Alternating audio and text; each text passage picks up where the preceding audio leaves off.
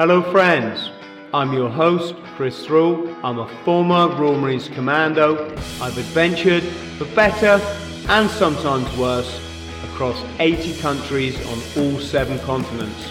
Welcome to the Bought the T-Shirt podcast.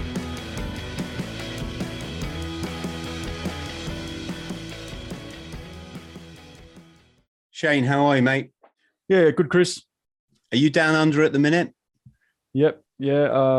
I live in Sydney, just right on Sydney Harbour there.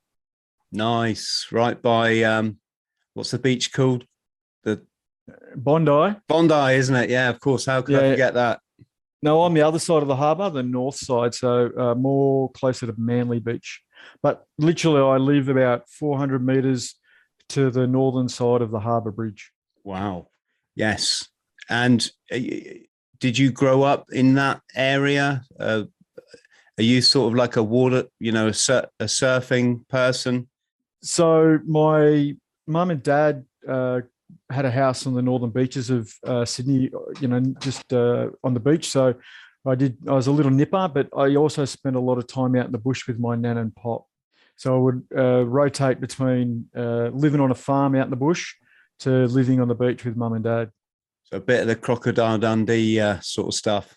No crocs, lots of kangaroos and lots of snakes and yeah. What's the deal then? Because when I was in Australia, there was kangaroos being run over like every 100 metres on the road. Yeah. There's actually more kangaroos in Australia now than there was when the first fleet landed because of the clearance of land and more dams there. And they are a nuisance. On a lot of the army bases, they've given them a slow release poison that kind of gives them essentially MS. So when you're driving on an army range, you'll see them hopping like they're drunk. But yeah, there's thousands of them. And how did you get a first taste for all things military? Well, so as I was saying, I grew up with my nan and pop as well, and my pop was World War II, or both of my grandfathers were World War II veterans. My pop, so my mum's dad, he was a 16-year-old infantryman up in Kokoda Track, fighting off the Japanese. And my grandfather, so my dad's father, was a signaller with the independent commandos in Northern Australia and Timor when the independent commandos were behind Japanese lines conducting guerrilla, unconventional warfare campaigns. And so I just... as far back as I can remember, I always wanted to be a soldier. One of my uncles was in the SAS from about 79 right through. He did 36 years. So I did Army cadets. When I was 16, I won Cadet of the Year and met the Duke of Edinburgh. So it's just something that was always ingrained in me. And how did you take steps to join? What was the process? So back then, as long as you had passes in, just to be a general soldier, as long as you had passes in Year 9 maths and English, you're in. And so back then, you joined, and then at recruit school they gave you a job. Whereas today, you pretty much get online and you pick the job you want to do, and you apply for it and do some aptitude tests. So it can take a lot longer for people to get in now. But me, I think 3 weeks from signing the dotted line to being at recruit school in 95. And did I get it right? You joined the Navy first or? No. So I joined the Army first. And then I hurt my back in 97 and went through some rehab. And I had the only restriction I had was I couldn't carry a pack over 25 kilos, which pretty much ruled me out of combat arms. And then my uncle, who was in the SAS, he said, mate, the Navy clearance divers don't carry packs. And they also, are in the special operations environment. You could get across and do that. So I did. I went across from the Army to the Navy in 2000. And then as a diver, you've got to have medicals about every 6 weeks to check, your teeth and some other stuff. And I looked at my med docs and it pretty much said I was fit for everything. The restriction had been removed somehow. And I said to the doctor, is that correct? And the doctor goes, what? And I said, I've got no restrictions. And the doctor goes, yeah. So I left, booked in to see another doctor to confirm it. As soon as that doctor confirmed that I'd had no restrictions on my med docs, I went straight and service transferred back to the Army. Wow. Did you do a lot of diving? Yeah. So during that service transfer period, I was actually a dive instructor at the Army Dive Wing on HMAS Penguin and Sydney Harbour, which is how I wound up living where I live. So yeah, I did it both the Navy side of the house initially, and then as an instructor in the Army side of the house. It was some of the best, the most physical training. The Navy selection course, the CDAT.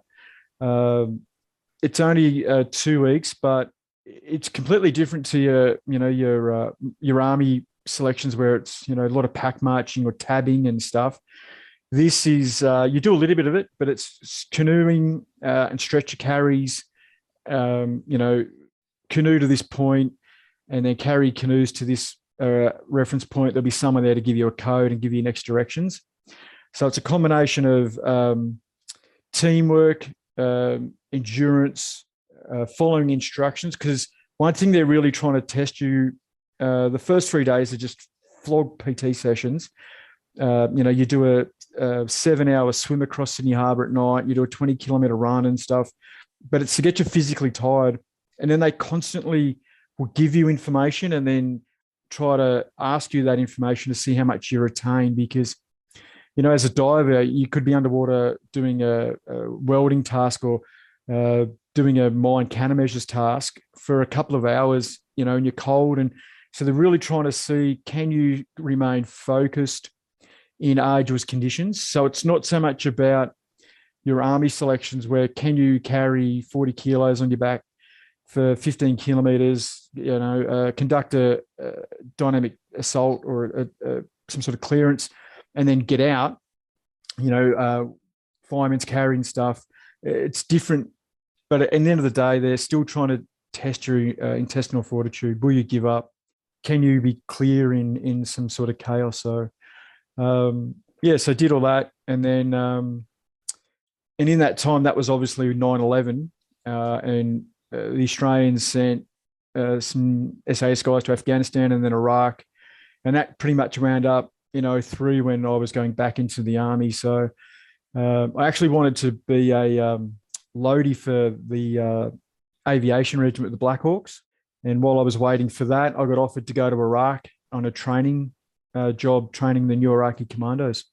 So I did that. And just going back to diving, because as a diver, I'm quite fascinated. Even in the fairly warm waters of Australia, I'm guessing you still wear a dry suit. No. So I think I only dived once in my career in a dry suit. It was all double thick wetsuits. Yeah. So Sydney Harbour, and that's one thing they really test for in the selection phase. So whenever you're surface swimming or doing water PT, you're doing it in overalls. You're only allowed to shower outside in cold water. So they're really trying to, and it's something that you can't train yourself how you deal with hypothermia or how your body reacts to cold water and cold weather. So even when you do your night swim, surface swim across to Manly Beach and back, and I did mine in winter, that was just with a wetsuit on, no dry suit. And it's a bit like the Buds philosophy, cold, wet and tired. But definitely when you're in a dive team doing, your underwater battle damage stuff, dry suits would be the go in Southern Australia for sure. Yeah, my first diving, it was about minus 7 degrees centigrade land temperature. So it was in February in an English winter, and we had really thick neoprene. I think it was even thicker than 5 mil. It was like sort of 8 mil or something. Yeah, so we'll have 7 mil, and then in winter we'll have a 10 mil overcoat with a hood on. But I did my first initial, it's a weekend screen in Melbourne. So that's near the Bass Strait where it's cold and you've got to do a day dive, pretty much just go down to 4 meters, clear your goggles and stuff, just make sure you can be composed. Then they make you do it at night, pitch black. You put a wetsuit on. And I remember, and I was only talking about this the other day, I was so focused on the drills of taking my mask off, putting it on and clearing it, that it centered me. So I wasn't thinking about the cold or what else was going on. I was just focused on that. And I actually took that with me. Focus on what you can control on the task at hand, and don't fixate on the environment that's out of your control, I guess. Mm. And how was Iraq then? So which can I just say regiment of the army did you join? No. So I actually went over it was a private military contract, but they were all recruited out of the reserve commando element. And so there was about 8 of us that went across. And we were at a place called Anu Mania, which is about 80 km south of Baghdad, near Al-Qut, which is very relevant to the Brits. There's cemeteries in Al-Qut from like 1910 where BP set up. It was the first place that the British actually got oil out of Mesopotamia. And it's funny, you'll still see some desert Arabs that are red-headed, that their grandfathers, and that would have been English soldiers way back when. So yeah, we were down there, and at first we were the only ones, and they had just purged the debathification policy, but we got essentially 900 Iraqis that we had to put through a commando course, because they were the special police commando brigade. And then they were going to fight in the Second Battle of Fallujah. Yes, was that the big battle, or was that the first one? The second one, yeah. Yeah, that was a lot of devastation, wasn't it? Yeah, but it's and I was in there for that. There was a couple of things at play geopolitically. So the US Army conventional forces were in a rip out just prior to it. So it was the 82nd Airborne were leaving and the Marines were coming in. And the Marines had actually been training in America to come in and in a more of an engagement philosophy, which was a little bit rare for them, but we're going to wear our uniforms. So when we get there, we can re-engage with the local sheikhs as to say, we aren't the previous people. We're all got a clean slate. How do we work together? But as they were leaving America and coming into Iraq, that's when the Blackwater incident happened in Fallujah, where they got the 4 contractors and killed them and hung them up on the bridge. So that changed things for what the Marines wanted to do, literally 180 degrees. They were going in, and so they had a PSYOPs campaign for about 3 weeks prior to the battle. They built a man camp up at Haditha Dam, which is about 40 km to the north of Fallujah. And they just said to everyone, at this time, we're coming in, and if you stay, then you're an enemy. If you leave, you've got somewhere to stay up there. You've got free food, free medical care, and not many people left. And I think that shocked America too. And if you've seen American Sniper, that's pretty accurate of what Fallujah was like. That they just hated man, woman, child. They were, yes, you had a lot of Al Qaeda remnants. Your Al Qaeda in Iraq and Zakawi's group in there, but just the local residents, Shia residents to their core, were very hardlined, and that's where ISIS started. And it was something that from both sides, working with the Marines in that kind of conflict and battle really was like, this is what true warriors look like. But then seeing how committed the Iraqis were, you'd be patrolling along and they'd be throwing hot water and hot fat out of windows, and because everywhere was just rubbish and bricks and stuff, you just didn't know where was an IED. And but it was also scary how quickly you became accustomed to that chaos, the indirect fire, and it was I guess the closest thing that someone could see what World War II would have been like after D-Day. Yeah, and did you say what regiment you were with? So I went over as a contractor, Working on. Is that like a private military? Yeah. So it was part of the Coalition Military Assistant Training Team project.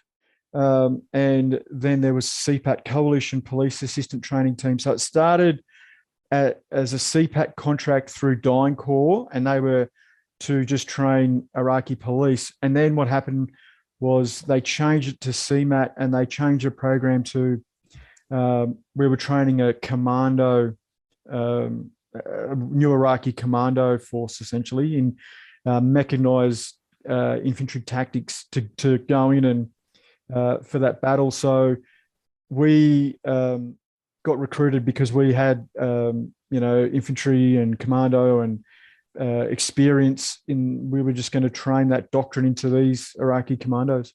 And what year was this, to give us an idea? So I got to Numidia in August 2004. 2004. And what filled in the time between when you arrived in Iraq and when you left as a Navy diver?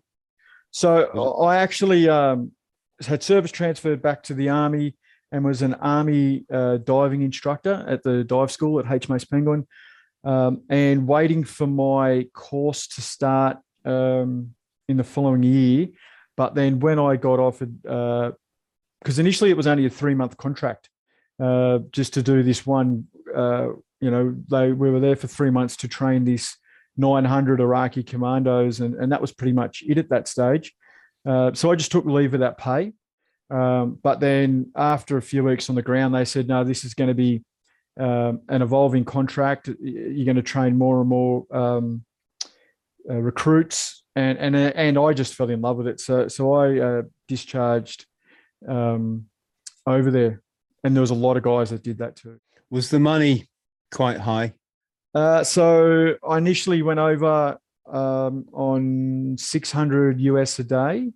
But then when I got recruited by the US to go onto a US government project, I was on 1,100 a day. That's pretty tempting, isn't it, for any person, but particularly a youngish man? And back then, the tax laws in Australia were, I literally didn't pay any tax. So I was getting $17,000 a fortnight into my account. But, I got shot 3 times and blown up. And so there was there was definitely risk and reward. Tell us about that. How I got my job, where we were at Numidia, we had no life support, and literally it was an Iraqi army base. And there were some American contractors that were looking at the base security, and they didn't have enough guys to run a convoy to the closest US Army base and fulfill their manning, and we were the same. So we did a deal with them. We'll supplement the convoy with shooters if that means we can go and get, proton powder or whatever. So we did that. So I was on one of them, and we got ambushed, and I was outside returning fire and whatever. And one of the guys in the convoy was actually the country security manager. And so he hit me up for a job. And I was like, yeah, 100%, this is what I came here for. I didn't really come here to train. I came here to find out what war was about, being a, naive 28-year-old.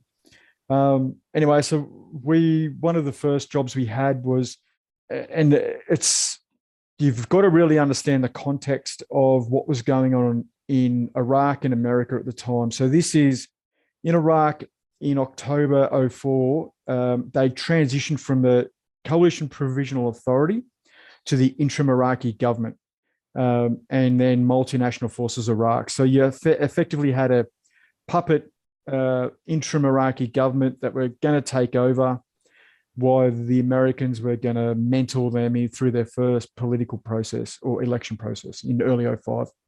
But at the same time, George Bush Jr. was running for re-election against John Kerry in America. So you had all of Iraq in a curfew they couldn't go out between 10 at night and 6 in the morning.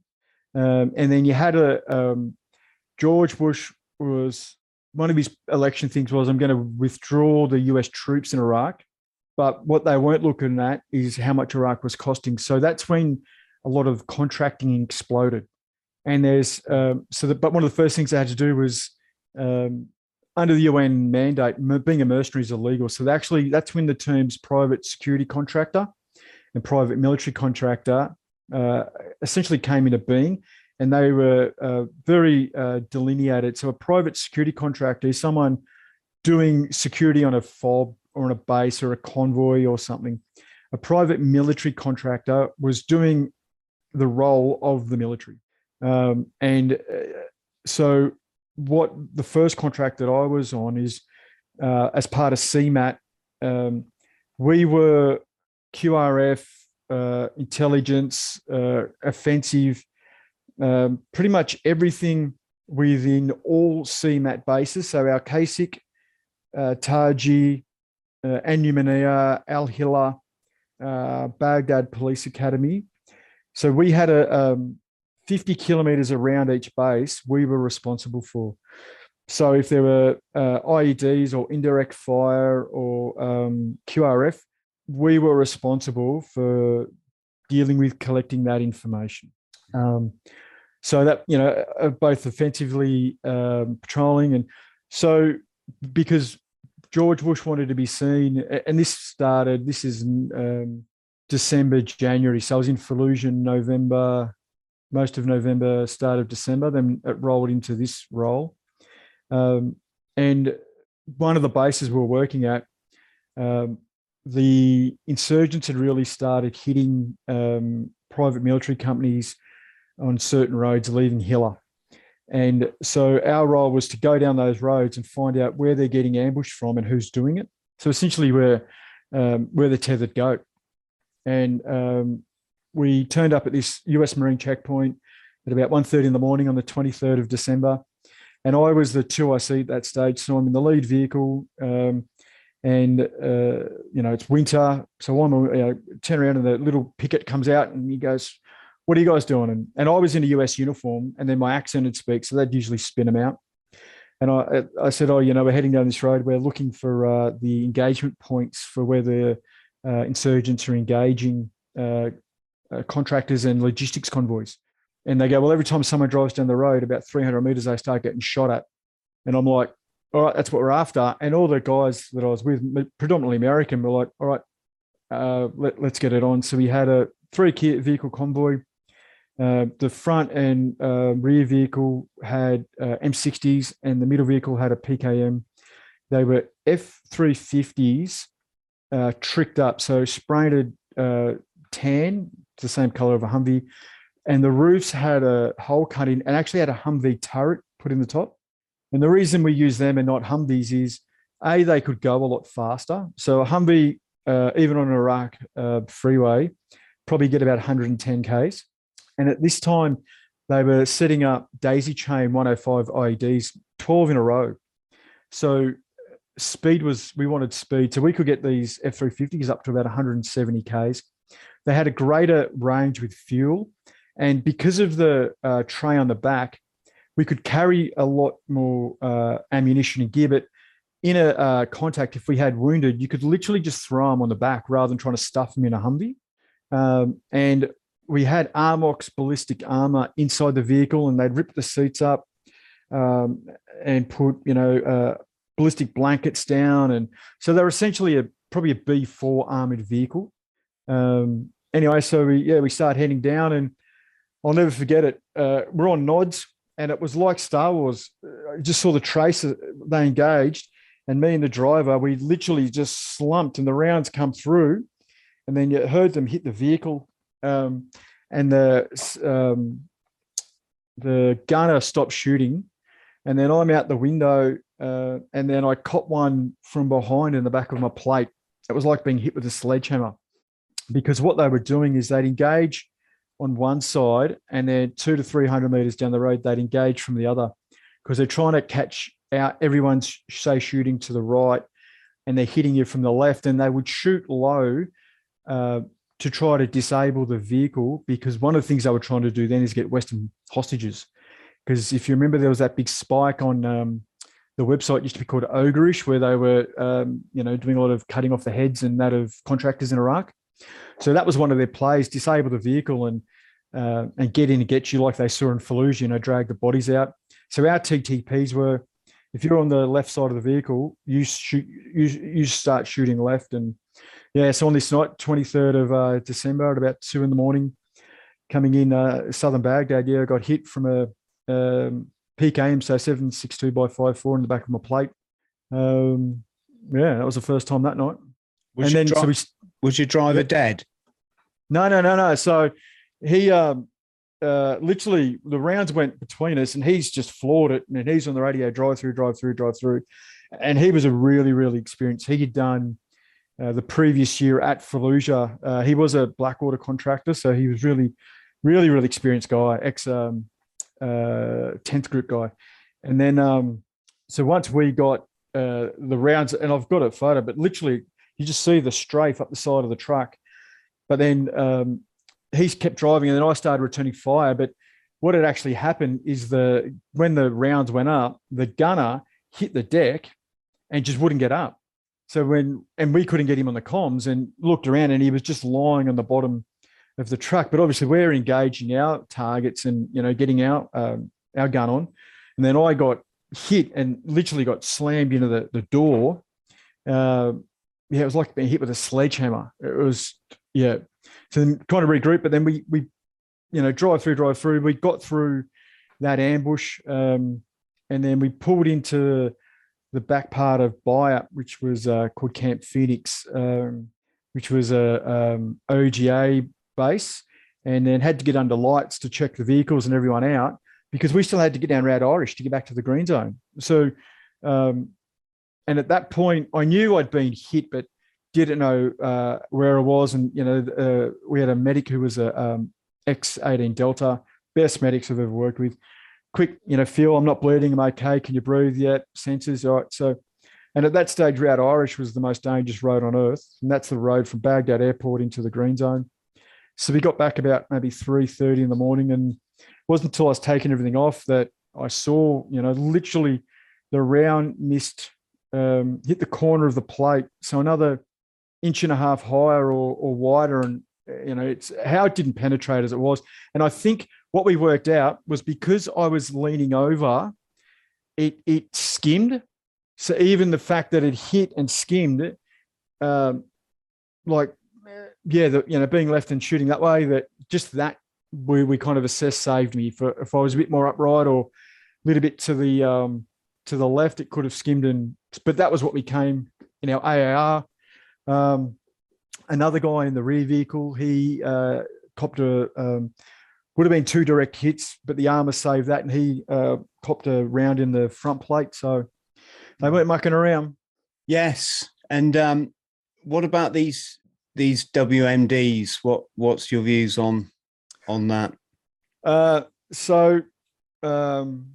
Do you think that, say, we in Britain, we were under the threat of being kind of annihilated I think in the intelligence that they were putting through the mainstream media, there was a figure, someone will put this in the comments, but it's like, you're all going to die in your beds in 45 minutes, I think it was.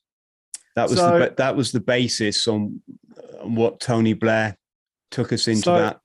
Yeah, I've got a lot of prior or pre knowledge now, because that was my SME in my later military career.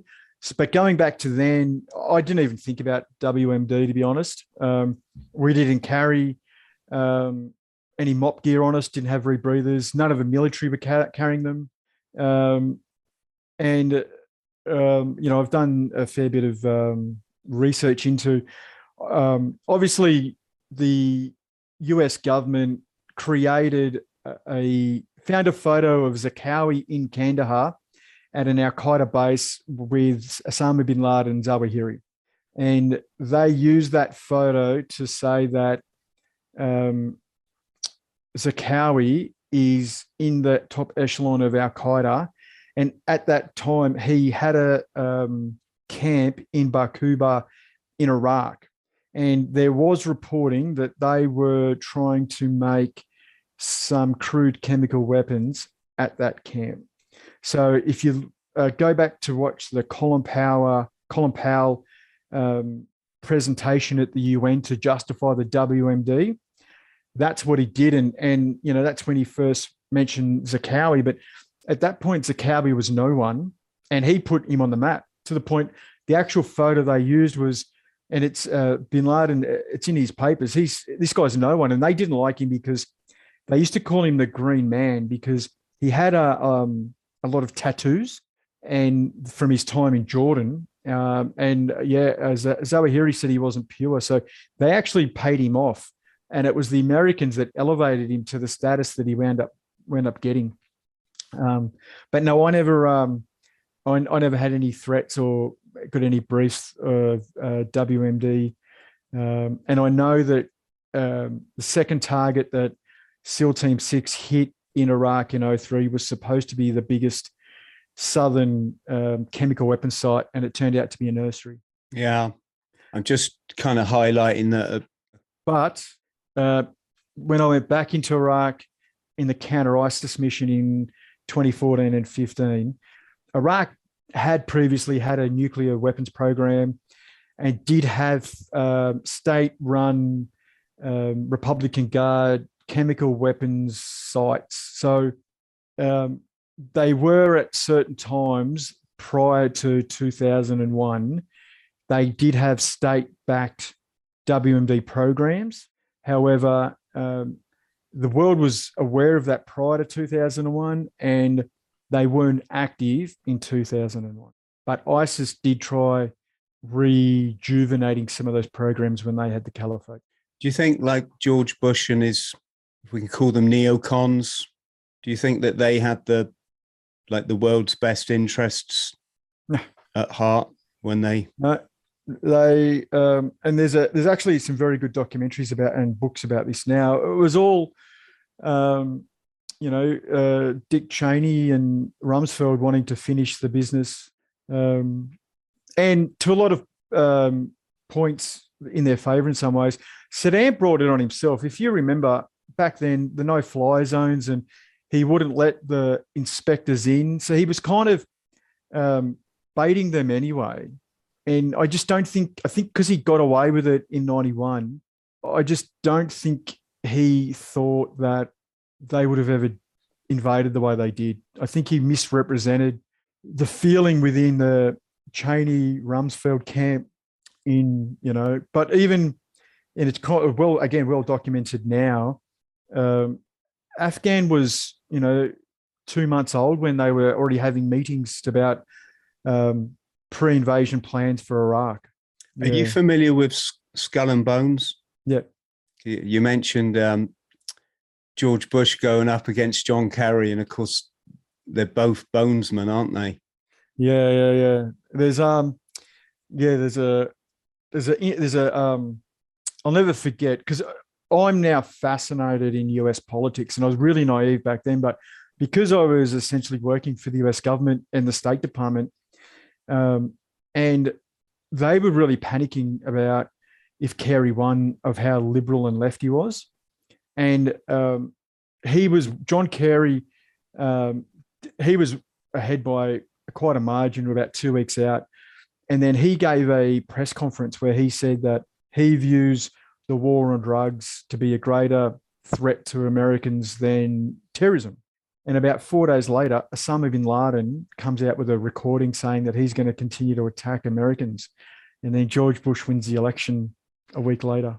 So they were funny, weren't they? Those Osama videos, because he kind of like looked different in every one. Yeah, there's and I think what's put a lot of the conspiracy to bed around that is, and it's only just been released, the Bin Laden papers, where it's obviously all the stuff that the SEALs found in Abbottabad, and a female, I forget her name, but a female academic who spent years translating them from Arabic to English, and that has just released a book about it. But she talks about that they were, his recordings and his thought process, and he was at the time of his death, he was actively trying to get Al-Qaeda to conduct another sophisticated attack within America. And the really interesting thing for me was it was actually his daughters that were writing a lot of his messaging towards the end. and that's not very common or well known that women have such an active role within those Sunni Salafi organizations. Is that the Afghanistan end for him or the American end? Because the intelligence that come out of Afghanistan was that he died in the Tora Bora caves. No. He died in Abbottabad. This is a bit of a scoop, and this is a true story, and it is online and in many places.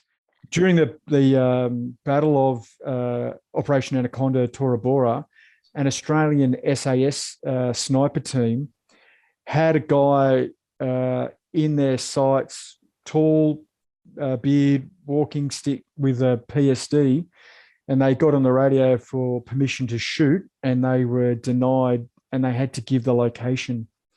And while they didn't take the shot, and there was no BDA and I know the sniper very well, he is convinced that they had Osama bin Laden in their sights, and because they were Australian, they weren't given permission to take the shot.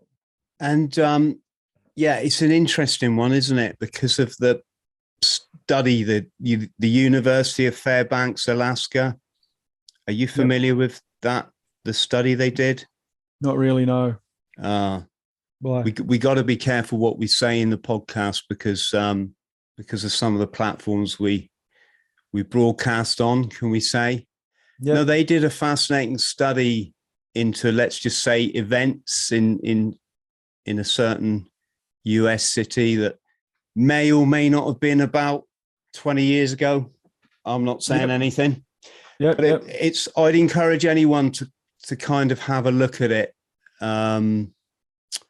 because they kind of prove categorically that the model of is one particular event actually. The model that NIST, if I remember right, is it the National Institute of Safety and Technology, Science and Technology. I think, they brought a model out after these events, like I say, that may or may not have taken place 20 years ago, and the University of Fairbanks, Alaska, went, that's just, that. So I do. In my current consulting role, I do a lot of terrorism lectures and violent extreme lectures and stuff. And one of the things that fascinates me with 9/11 is it was actually Al Qaeda's second attempt, and at the trial of the Al Qaeda operatives that tried blowing the Twin Towers up first, they drove a truck into the basement full of explosives and detonated it. And at that trial, they actually got a structural engineer expert in, and he basically said the only way you can take the towers down is by this way, and that's exactly what they did. So we, like I say, we can't talk too much about it, but basically, just for the sake of the podcast, and your position as an analyst, you go with the, let's call it the official narrative. Yeah. And the reason I'm saying this, Shane, is that's kind of like that's your like blueprint, as it were, for where you are now in your career. I mean, you're called the terrorist hunter. Yep. And I know so many people just hearing that word are going to say, but one man's freedom fighter is another man's terrorist. So that's exactly what I do now for a job. Is pull that apart, and literally I interview convicted violent extremists / terrorists and write reports on their ideology for court and legal matters. So, and in one of the presentations I do that I'll send you after this, that's my third slide. Is exactly that. Is, and the example I use is in the late 70s, early 80s, the Mujahideen were our freedom fighters. And in, the 2010s, they were the Taliban and our terrorists. So that's something that on a daily basis that I continue to study and unpack and reach out to as many quote unquote experts, whether they be practitioners, whether they be military, whether they be sheikhs, whether they be academics, whoever, to continue to pull apart and understand that very nuance. Because until we do, I'm a firm believer in CVE. We've got to stop it before it happens. We've got to understand what puts young men or people on a path to want to join those organizations or conduct those sorts of attacks. And unless we understand all of the bits around it, we're never going to solve that problem. Are you familiar, Shane, with, for example, Khazarian Mafia? Yeah, briefly. The Sabbatean Frankist cult, these kind of... Yeah, I've been to some conferences where they've discussed that and its the relevancy between a cult and a terrorist organization and ideologies and stuff. Yeah. You mentioned Mujahideen. So ferocious fighters, bloody well worth reading up on. There's a great book. It's called The Bear Claw, The Bear Trap. I think it's called The Bear Trap. It's written by an Afghani, if that's the right, an Afghanistan person. Yeah. Really great. It was all about the fight against the Russians after the, Russian invasion, occupation. Yep. Special military operation, isn't that what they use? Well, yeah, that's, let's save that for another day or later. But this was such a great book. It talked an awful lot about Pakistani intelligence. What's their abbreviation? Is it the ISI? ISI, yeah. That's a big feature in this book. There was so much. I'd encourage anyone to read it. There was so much about the psychology of the Mujahideen fighter, why they fought the way they did, why they didn't favor, like we'd do, say, troop attacks and, hold the objective and all this kind. No, they're hit and run, bug out. They had to be prepared to, get an arm shot off and then be put on the back of a mule and transported for 18 days to the nearest hospital. It's just this was their mentality. It was like, inshallah, God willing. It was, but that was the Russians. And in that war, the US funded the Mujahideen because of the Cold War scenario. Yeah. And then moving on, it flip-flopped, if that's the right way, if we can use that expression. Yeah. So, you guys don't say flip-flop, you say thongs, don't you? Yes, yeah. So in between 2010 and 13, I spent pretty much 7 months of every year in Afghanistan, and as that was a lot of my job, was going out to those villages and understanding the tribal dynamics and understanding the threat picture, the enemy picture, sources and all sorts of things. And where we were in Uruzgan was, like I said, before, is where Mullah Omar was born and his family lived in Uruzgan. Mullah Barada, the current military leader of the Taliban, is from Uruzgan. And so was Hamid Karzai, who was the president of Afghanistan at the time. So the tribal dynamics were really fascinating. And, essentially it was the center of gravity for where the Taliban started. So a lot of the village elders and that I spoke to, even if they weren't active Taliban fighters, they were Taliban sympathizers. I guess it'd be like talking to a German in Berlin in 1943. They might be an infantryman in the army, but they're still a member of the Nazi Party. So, and a lot of people mightn't realize that the word Talib is actually student. And which is why all their commanders are mullah, which is teachers. So it started as Mullah Omar was a religious teacher. And then when the Russians left and the civil war really started inside Afghanistan, his students, his Taliban, rose up with weapons and started in Kandahar and breached into Uruzgan and Helmand and essentially took control of the company. But so that was the evolution. And a lot of places that we went in, Shah Wali Kot and Zabul and Khazarustan, was that rat line that the United States used to use to bring those Stinger missiles and that in the 80s. And, we went into a compound in Langer, and now this is open source and I can send you some photos, but, we found Stinger missiles that were traced back in a compound that was essentially a Taliban logistics node in 2012. And, we would find an old cave system that was an old Mujahideen hospital. And, I was in a village up in Chora Valley called Culla, and I was at a shura, so I'm meeting with the village elders, and one of them told one of the young kids to go and get something, and he'd come back with essentially a British 303, a Balazan, from the British Army when they were there in 1898 or something. And he was telling me the story of how that rifle, and he said they came over there with their red coats. And me, I love history, so I'm just lapping all this history. And the other thing, I worked at liaised at a place, the Afghan, it's called the OCCPU, Officer Coordination Province Uruzgan. And it was the Afghan army and police and, their intelligence service, NDS and all that. And some of them were Russian trained. And you could see the Colonel Bourget, in his uniform, very clean, very rigid, very militaristic, was an ex-artillery officer, could go to the board and read a 10-figure grid reference. And I remember talking to him, and he goes, "Oh, no, I went and received training in Moscow in 1979." And but then you also had others.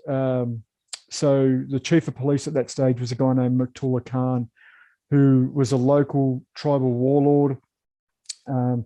His intelligence guy, Haji Walijan, was one of my close associates, and he would give me the layout. He was 60 years old, and they were old Mujahideen fighters that fought against the Russians. So you essentially had Afghans, locals that fought for the Russians and fought against the Russians, now part of the Afghan army fighting the Taliban in the province that they've grown up in.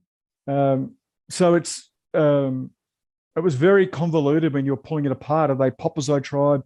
Are they Durrani? Are they Hazaran? What is their tribal feud?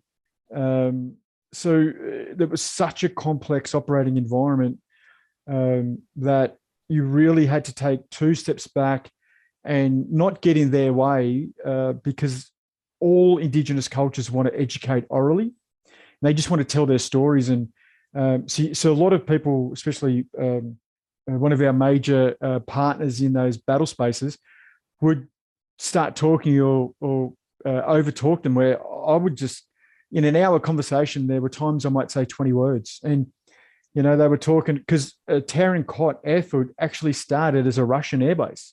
And, the history and the explaining, what was that famous saying? You might wear a watch, but we understand time. We've got the time. Yeah. And that's exactly what they did. Play the long game, and they understand. They would watch our TT, like our electric countermeasures for counter IEDs on the vehicles. They didn't understand the technology, but they knew kind of what it did. So you'd see little boys, 6, 7 years old, with a mobile phone, and they would walk up to vehicles. As soon as the phone would get scrambled, they put their hand up, and they were learning the bubble, how far out of the vehicle. And so they would work out that, okay, so RC IEDs don't work in there, but we can make an RC a command wire. So the RC part would go to this point, and then there'd be a command wire to a pressure plate on the road. And they worked out how we entered a compound. So they would put pressure plate IEDs in doorways. They watched everything we did. So then we had to watch what we did. And so, I was in part of a special operations task group for Australia, and we had 20 rotations, and every rotation had to change our TTPs because they were watching what we were doing, and they were countering their TTPs to catch us out. So then we had to evolve to not get caught out and catch them out. It was such an evolutionary cat and mouse. And then you had to realize they've been doing this since the 70s. And, I don't think that side of the fence. And really, it was the US ODA and CIA that taught them a lot of their unconventional warfare. If you watch the movie Charlie Wilson's War, that's a true story. How the CIA and a guy named Mike Vickers and got in there and taught them how to use these weapons and how to make them effective and hit and run and those tactics that you were talking about before. So, I think Iraq's the same. Not many people would know that America funded Iraq in the Iraq-Iran war because America didn't like Iran. I find all that fascinating, and that's what really led me down the path of becoming an intelligence analyst. Because I'm not sure if you're aware, but it was Britain that sold Saddam weapons. I think of the chemical variety. Yep. That he used against the Kurds. Yes. Allegedly, I don't know. Allegedly? I wasn't there, and I don't believe mainstream media. But that's what they say. There's videos of this. Yeah. Well, there's videos of 9/11 as well. So, what was I going to say? Yes. So basically, got the world's kind of most, if I can use the word non-offensively, peasant army that are actually like the best soldiers in the world.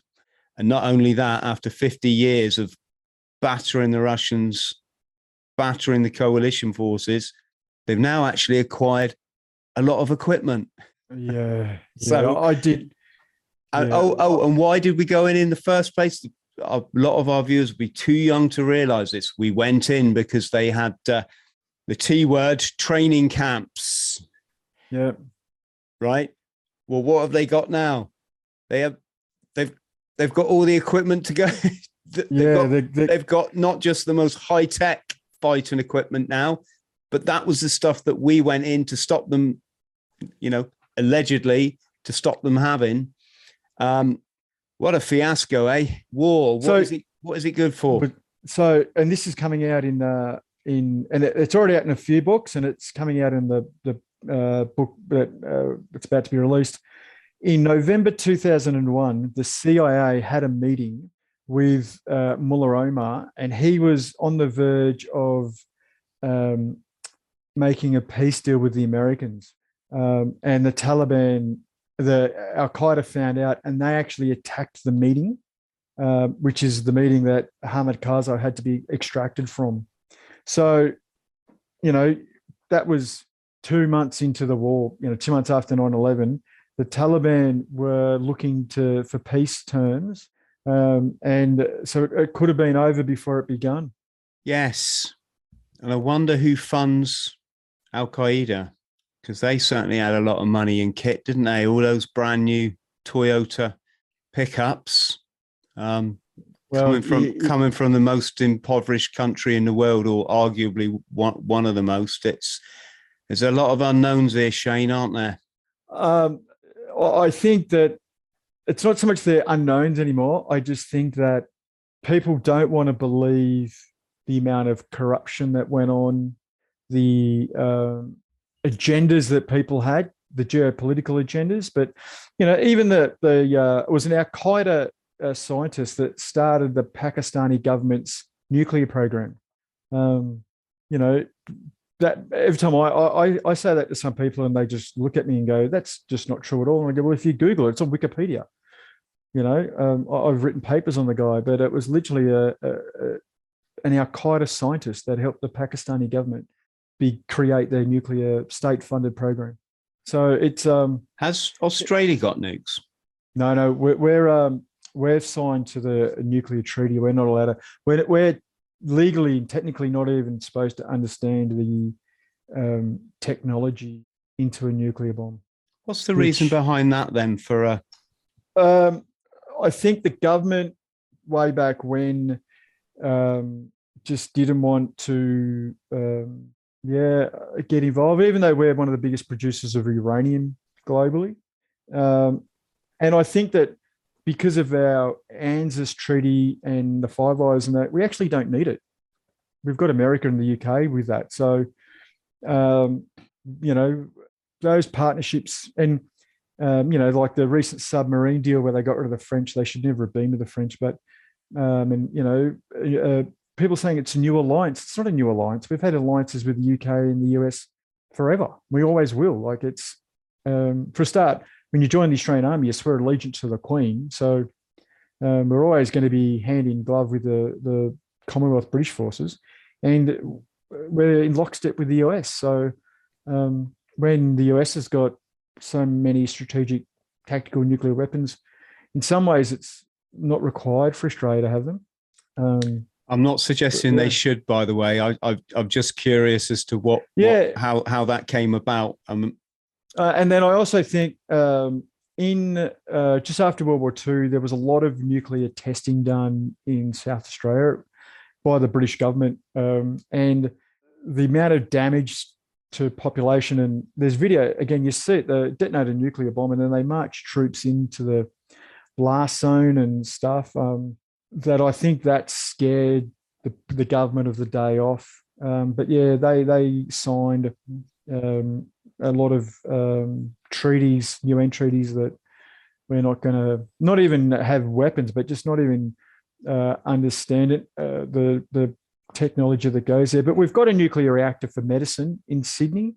And obviously the new submarines we're going to purchase are going to be nuclear powered. And I'm a big fan of nuclear energy. I think that we should have, not that I'm an environmentalist anyway, but we should have nuclear power.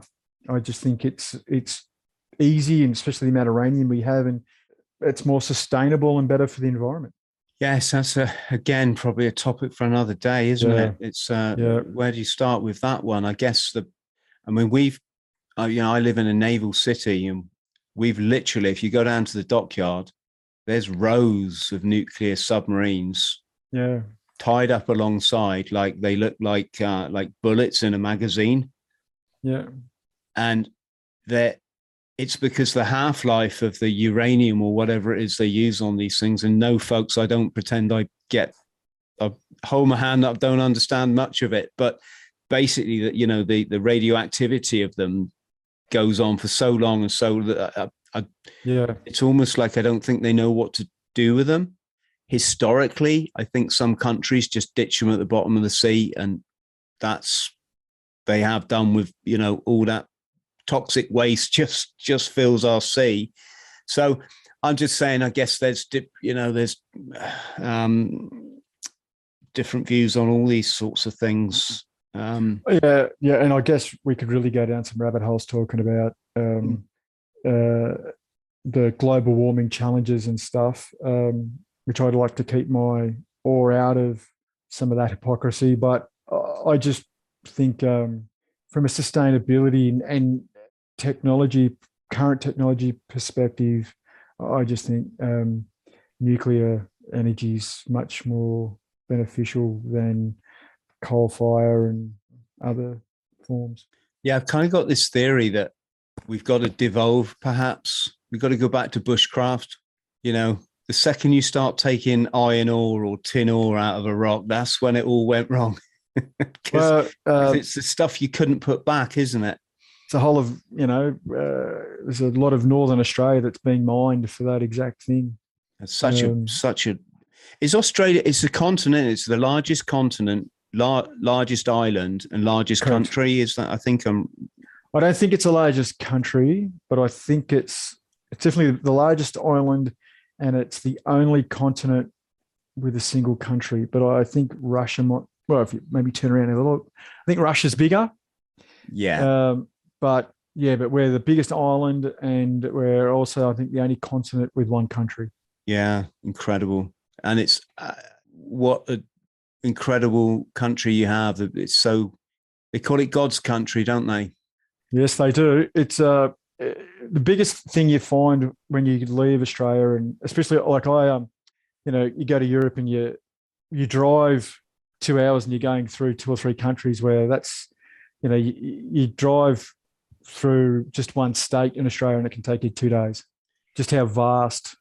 And you got to remember, unlike America and England, there is nothing in the middle of Australia but dirt. So most of our population lives down the East Coast, and you've probably got, 3/5 on the East Coast and 1/5 on the West Coast, and the other fifth spread out in the middle.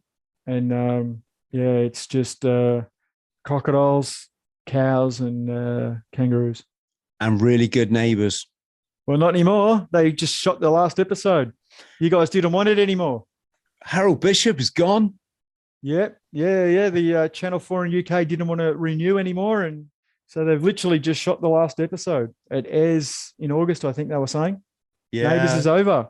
I had heard through the grapevine that my days of habitually watching Neighbours, I think, ended about 1987, just before I joined the Marines, funny enough. Yes, yeah. And then the other one was Home and Away. Shane, tell us, so can you give us a sort of synopsis of what you're doing now? How I know you're advising a lot of people on a lot of things. Yeah, so like I was saying, the last pretty much from 2010 to 16, I was predominantly focused on the Middle East as a lead intelligence analyst. So, I went back into Iraq in 14 as for the counter-ISIS mission. But also, I do a lot of interviewing of, prisoners and detainees and locals and stuff. So then as I was transitioning out of defence, but the body just had enough. I had to have some shoulder surgeries and stuff. And one of my old commanding officers was actually the counter-terrorism director for the Office of Police in Sydney. And he said that the Department of Justice was just starting a new CVE team. And I'm like, what the hell is CVE? He goes, countering violent extremism. And I'm like, what's that? And he's like, it's kind of like before terrorism. And I was like, oh, he goes, well, but they need looking for a senior intelligence analyst. And I was like, oh, yep, and it's a lot of liaising with government agencies and all the stuff that I'd done. So I started there and, so it was essentially under our legislation, you have a cohort or three different cohorts. There's those that have been charged with a terrorism offence. So I will interview them to find out, do they they might be yelling Allahu Akbar, but, do they understand ISIS? Have they said the Abaya and, really pull apart their understanding of terrorism and that and some mental health aspects. Then there's those that have been convicted of a terrorism-related offence and are due for sentencing. And so my interview might be around rehabilitation. How deeply entrenched are they in the Islamic State or Al Qaeda's ideology? And if so, recommend they might need some a sheikh to come in once a week and talk with them, or really what got them into that path of violent extremism. So, and I worked a lot with juveniles. So, what made this 16-year-old start getting online and downloading ISIS clips. And then the third one is we have a scheme in Australia called continued detention where, you might have been convicted of a terrorism-related offence and been given 8 years, and you've served that and your parole period's up, but I might get asked to conduct an assessment to determine whether that person still has hold that ideology. And then, my report will go to the Minister for Home Affairs, who, if he or she deems that they're still a threat, will then petition to the Supreme Court to make a continued detention order so that person stays in jail, essentially. And so then there's more intervention training and courses done, and that gets reviewed every year for 3 years. And then they go back before the judge to see if they still have those that they still beliefs, because the government obviously doesn't want to release an offender who, just because they did 10 years in jail, they're still hardcore jihadi. And as soon as they get out, they're going to try to conduct a terrorism operation. So that's kind of what I do now. And, and I do some other consulting and some podcasts. I'll speak to some academics, journalists about terrorism and, Al Qaeda and the evolution of where we're at. There's a lot of Australian women and children in the camps in Syria. So I'm doing some work in that space to try to determine if they are sympathisers or followers of the Islamic State, or if You not, say and you can they say come home? Australian citizens, Shane. Do you mean Yeah. people that have gone over there to fight? So some, yes, some mainly the women. So they did they just follow their husband over who fought, or did they travel over and married a Islamic State fighter, and then they've had a child or children, and so those children, are those children Australian citizens because their mother's got an Australian passport? And then there's, if you remember, last month or maybe the month before, there was the prison attack in Syria where Islamic State were trying to attack and free all those prisoners. The actual detainee who got on the phone and rang people was a 17-year-old Australian boy. And so, why is he in jail in Syria? Has he been convicted of anything, or is he just a juvenile? And so I'm doing a bit of work and awareness in that space to both look at the government and NGO side of the house, and with our terrorism legislation, have they been assessed to be a sympathiser or loyal to the Islamic State or Al Qaeda or whoever it is? If not, are they a genuine refugee, and should they be repatriated home? And if so, how does that look, and what intervention work and other work goes into doing that process? And I'm pretty passionate about that too, to be honest. Seeing things that we've seen in our careers, I don't think that's an environment for any kid or young child to be subject to or be around. So I'm pretty passionate about that. So and another big one is knowledge transfer. I've over 20 years of being in and around the Middle East and violent extreme terrorist groups.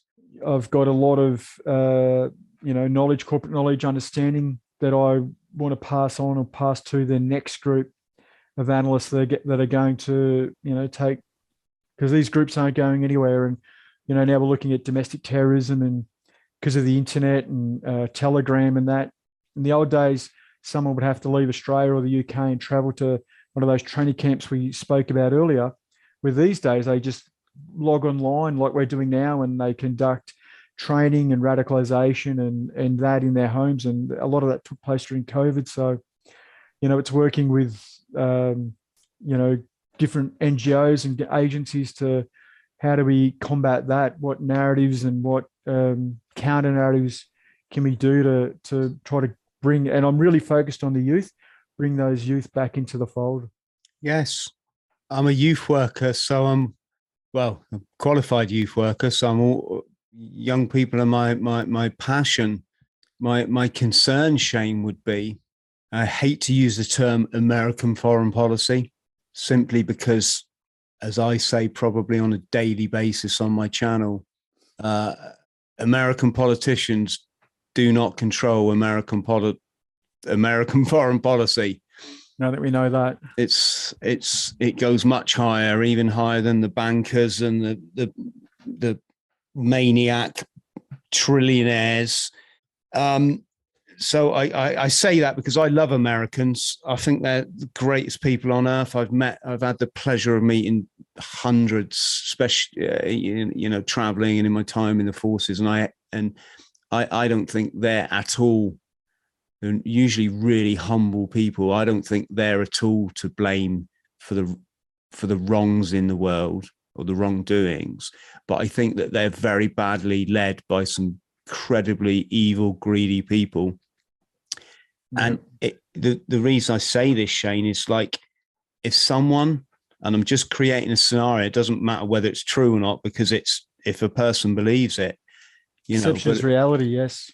But if somebody fabricated evidence, or at least a good part of it, invaded my country, bombed it flat, it was in the Stone Age, but now they've bombed it even more back into the bloody Stone Age, massacred my family, my children and my partner and my cousins and my, also that certain people can make an awful lot of money. I think I'd like to be on their side. So you'd be having to deprogram me, and I don't think that would happen. So that's literally at the nexus of where my life is at the moment, is the self-reflection of that naive young 28-year-old that went to Iraq looking for an adventure, to falling in love with Iraq and the Middle East, and really, and then, going to Afghanistan and falling in love with the country, the culture, the history, the people. So I 100% understand that take. And so a lot of what I do now, and I guess that's why I've really gone all in on the CVE, because it's to understand that exact problem set. Do you blame that person who is essentially defending their homeland? But at the same time, that doesn't that's not who the guys who bombed the Ariana Grande concert are. That's not who the guys that stabbed people. That's not who the Nice attackers were. So again, that's what I do now is treat every individual and every case on that individual's basis. Are they a refugee who came? Like one of the young kids I worked with, he was 17. And he grew up in Al-Dora in Baghdad, which is, it was we connected over that because I did a lot of work in Al-Dora in 2005, and every day there were car bombs going off and stuff. So he was a young kid then, and then his mum got a job with the UN and got him out of Iraq into Syria. And then as a 12, 13, 14-year-old, he was right in the middle of the Syrian Arab Rising and then the breakdown of Syria, until his mum got a refugee visa to come to Australia.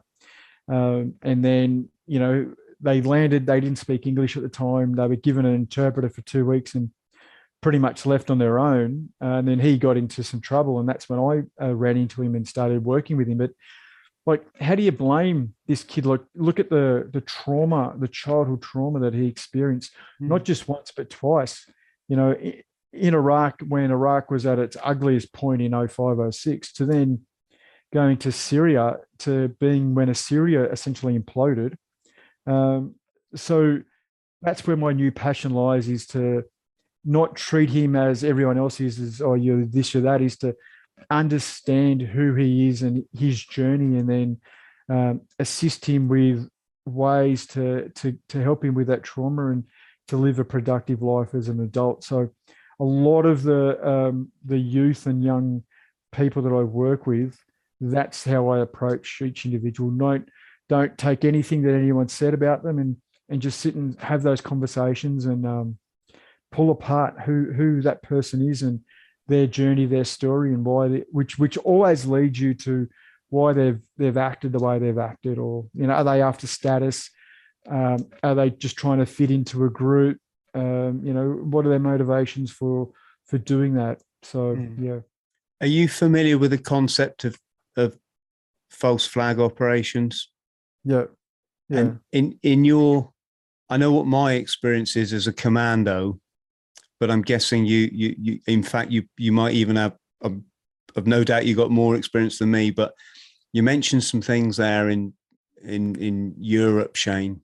I'm not going to say any I can't say specifics because this will be the last chat that I ever have on the internet. But what, in your opinion, if you were to go up to a police officer and shoot them at point blank range with a Kalashnikov in the head, what would happen to their body?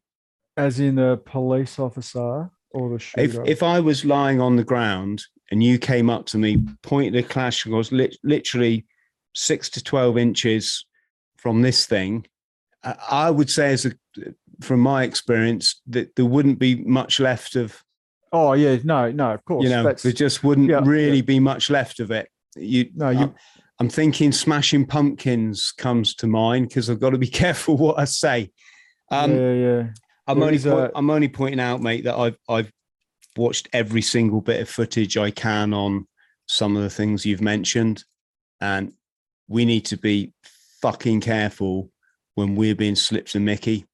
Yeah. And obviously, a big part of my last role in government was, obviously those organisations have magazines, and was identifying where the rubber hits the road. So there was one famous incident where some locals in the UK actually built some IEDs, and how they learnt how to do that out of a magazine, and the actual title was, how to make a bomb in your mum's kitchen. So it was to really pull that apart and how viable that was. And like you said, was that designed at getting those young kids to do something to the left? So everyone's looking here, where their true intention or true motivations to the right, or who's actually releasing those perfect English,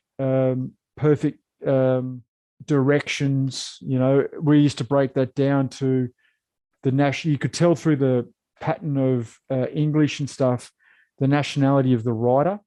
Was it someone who was educated in the West, or someone who was educated in the Middle East? And so we did a lot of work in what you're alluding to of, I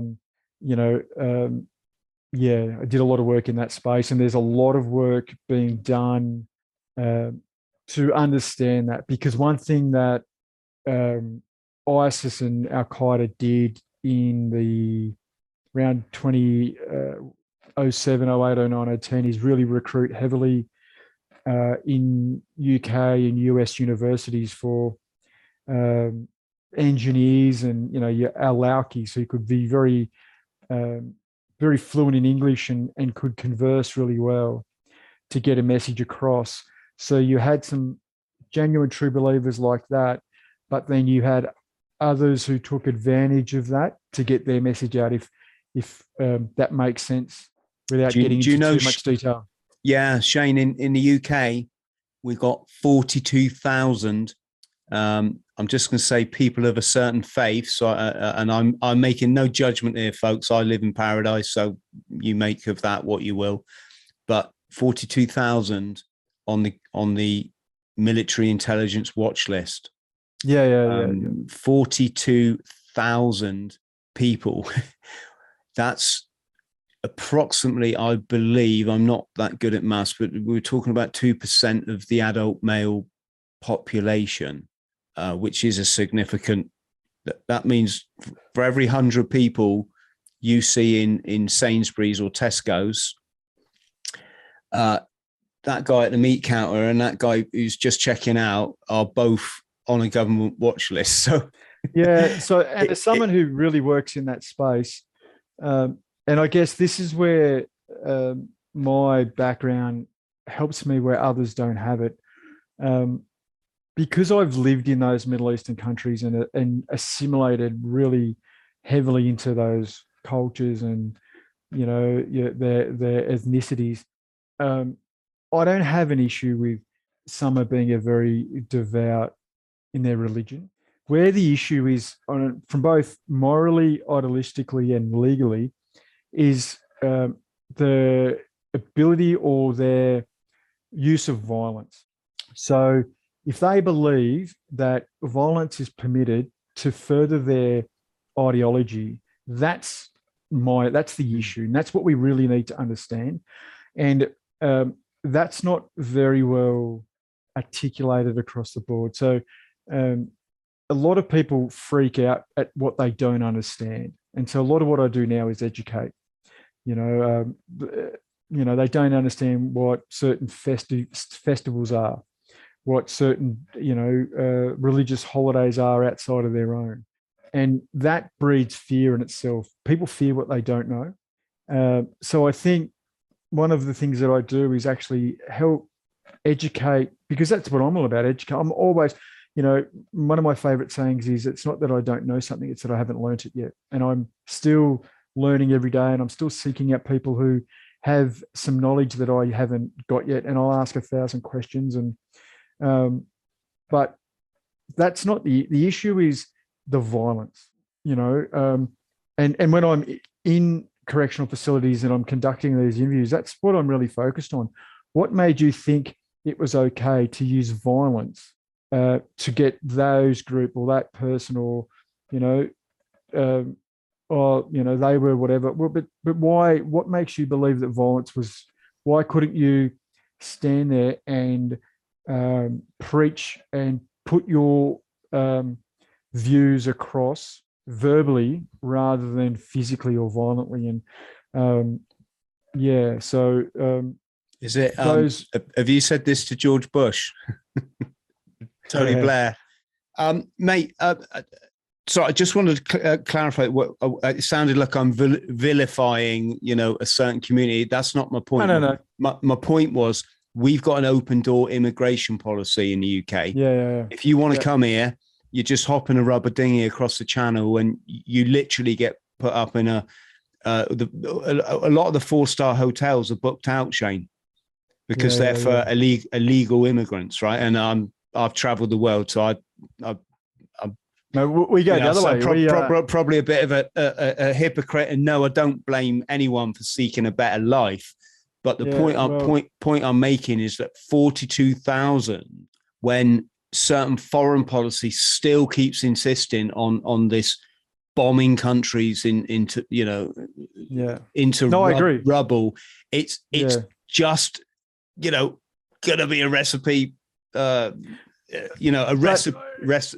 I think we should start practicing peace. Is what I think. What I'm getting at. And I agree. But and I think we have learned. So if you look the way we went into Afghanistan and we went into Iraq, you know, in 01, 02, 03, 04.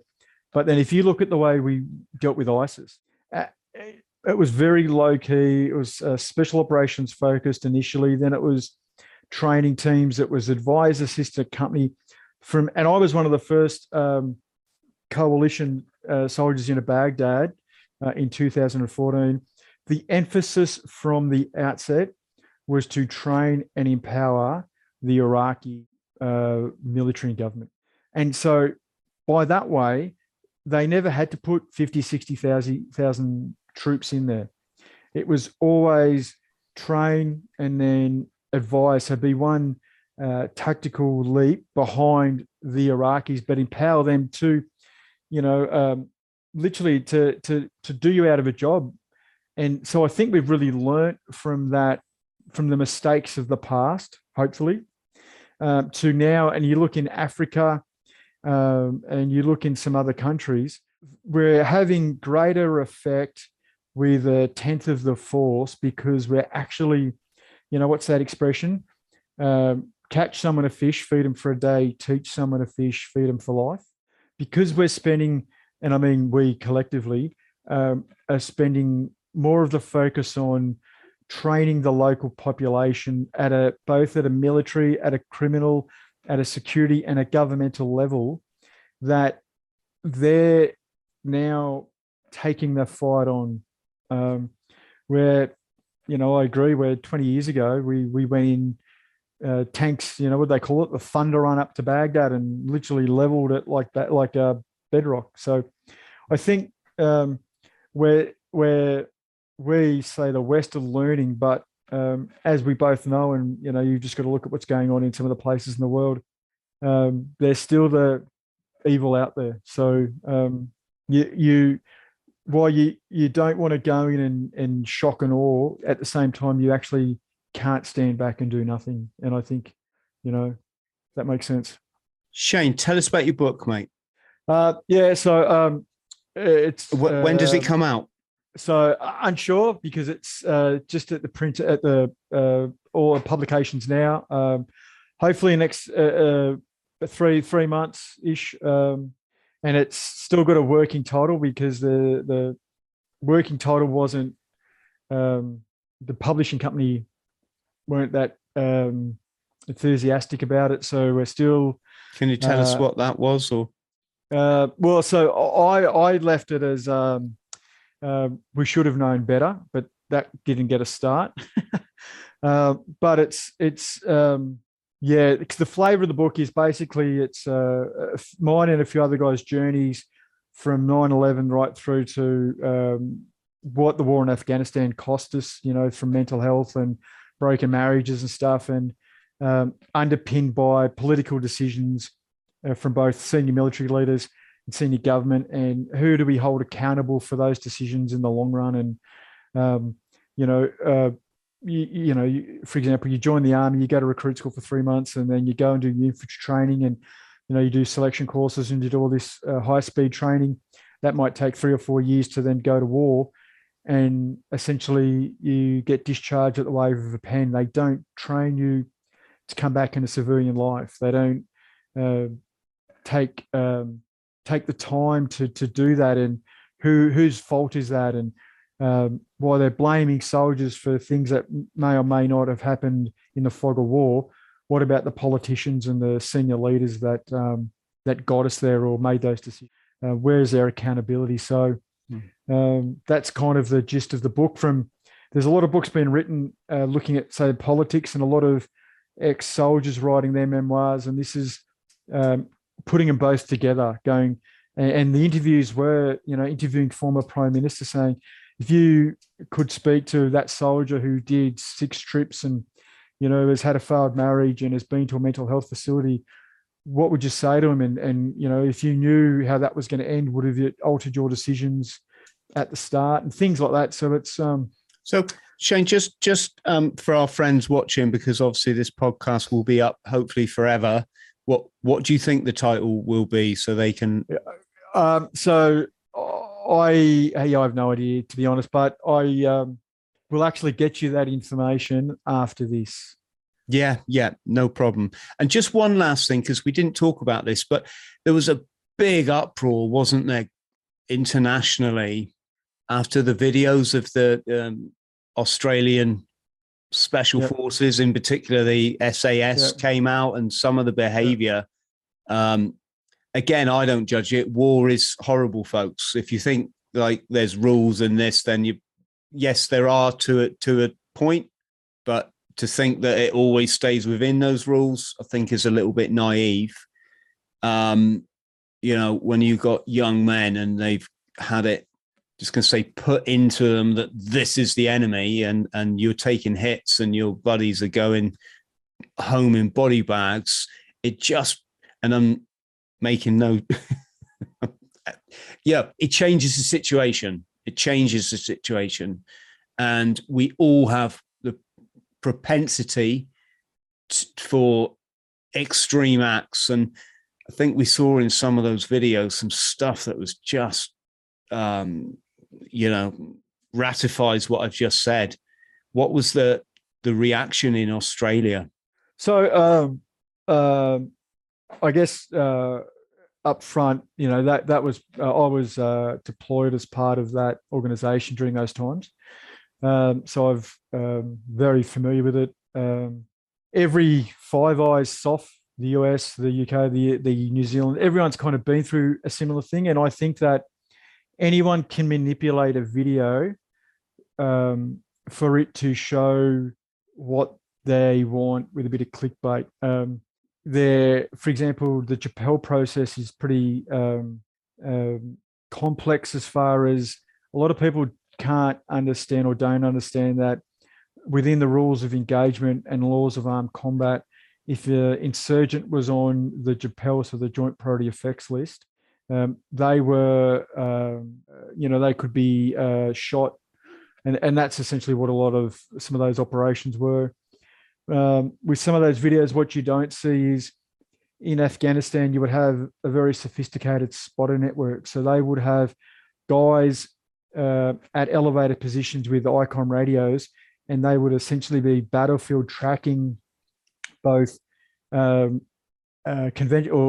coalition forces and their guys. So they would say, they'd be on the radio saying 3 Queteloff going around this way, and then they would move one of their PKM teams into a position in order to engage them. So under the rules of engagement, those spotters were fair targets. And what you don't see in some of those videos is, a handheld radio is the size of a phone, and they may have dropped it in the dirt. And that 30-second clip that someone leaked to the media because they've been disgruntled for whatever reason, doesn't show the 2-hour lead up to that point. I'll say and now it's come out and it's in an open forum, that there's a lot of jealousy to some of the Australian context, which sounds absurd, but there's some around honours and awards, who got what medals at what time. And there's some journalists with some axes to grind. There's, but what hurt me, and it cost me personally, relationships with my family and stuff, was when the Prime Minister come out and called us all war criminals before an investigation or charges have been laid. Instead of coming out saying, right, I've been given this report, we're going to do a thorough investigation, and at that point, if any charges need to be laid against individuals, we'll do that.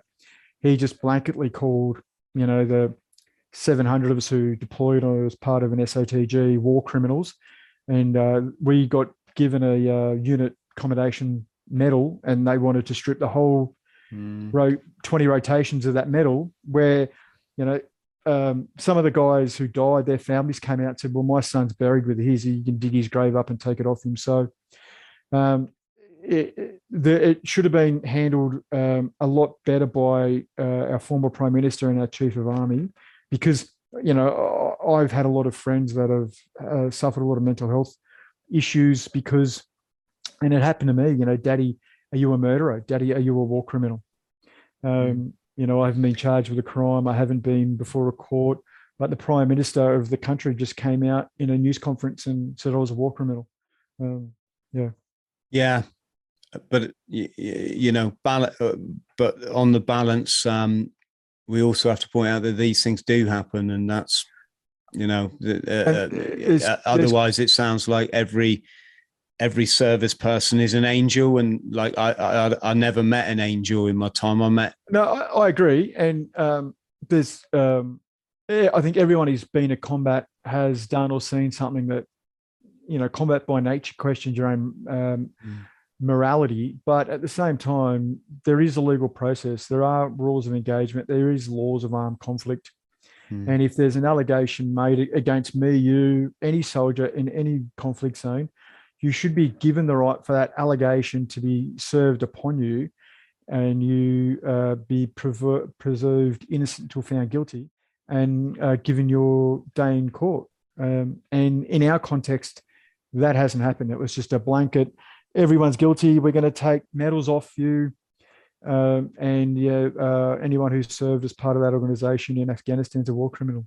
Now, if down the track, if these investigators do find that some of those guys did commit war crimes, well then, so be it, but at least be given that allegation to that individual, if even, no matter who it is, but at least be given that allegation. You have been, it's been alleged that you did this at this time and date, and then, you can either plead guilty or not guilty and have a day in court, and you know what I mean? Let due process play out. And I know in our case that hasn't happened. Yes, my God, almost hung out to dry, I suppose, is the expression. Like I said, the Prime Minister of Australia former Prime Minister of Australia at a news conference that went live on all news channels. Literally, anyone who served in Afghanistan as part of the Special Operations Task Group is a war criminal. These politicians, oh, mate, my God. Have you seen the one they got in New Zealand? Bloody hell. You see her at the moment? They're very, very sick people. Very unbalanced, very power crazy, very manipulated. It's how they I don't know why people keep voting. I've never voted in my life. I don't understand why anyone would want this kind of weird class ruling over them. She destroyed New Zealand with COVID. Oh, God, yes. Let's not go there because. I was about to say. Shane, listen, mate. I really enjoyed this chat. We've covered an awful lot of stuff that, to be honest, I hadn't thought about for a long time. Like, you know, that book I read on Afghanistan, that was brought back a lot of sort of memories. Yeah. So I wish you the best of luck, certainly with your young people. Quite exciting to have a book out. So yeah, I'll be in touch with that. Yeah, release date and title. Yeah, is that your first book?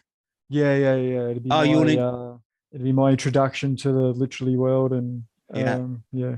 If you want to make a go of it, write another book very, very quickly after it, and then write another one. That's how you have to do this.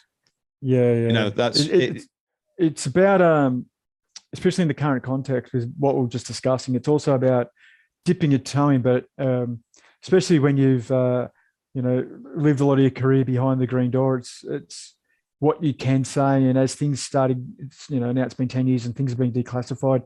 I'm a bit more free to talk about my experiences in the war and terror.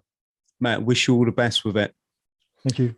To our friends at home, big love to you all. As always, thank you for tuning in to another episode of the Bought the T-Shirt podcast.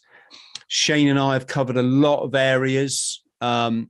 Sometimes my personal take on life, we got cancel culture now, haven't we? And we get this on the podcast, Shane. We get people,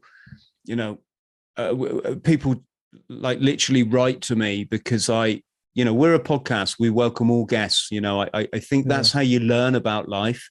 It's how you learn about perspectives and motivations and this kind of stuff. So I just want to say, guys, don't be throwing the baby out with the bathwater with all this cancel culture. Sometimes you have to listen to stuff that you maybe don't agree with or you don't particularly like in order to formulate your own balanced opinion going forward in life. So correct. Having said that, I'll say thank you to Shane again. And if you could like and subscribe, that would be wonderful. And we'll see you next time. Thank you. Take care, Chris. You too, mate. Friends, thank you for listening to the Bought the T-Shirt podcast. Please like, subscribe and share. And don't forget to follow me on social media. Username, Chris Thrall. Instagram, chris.thrall. Thank you.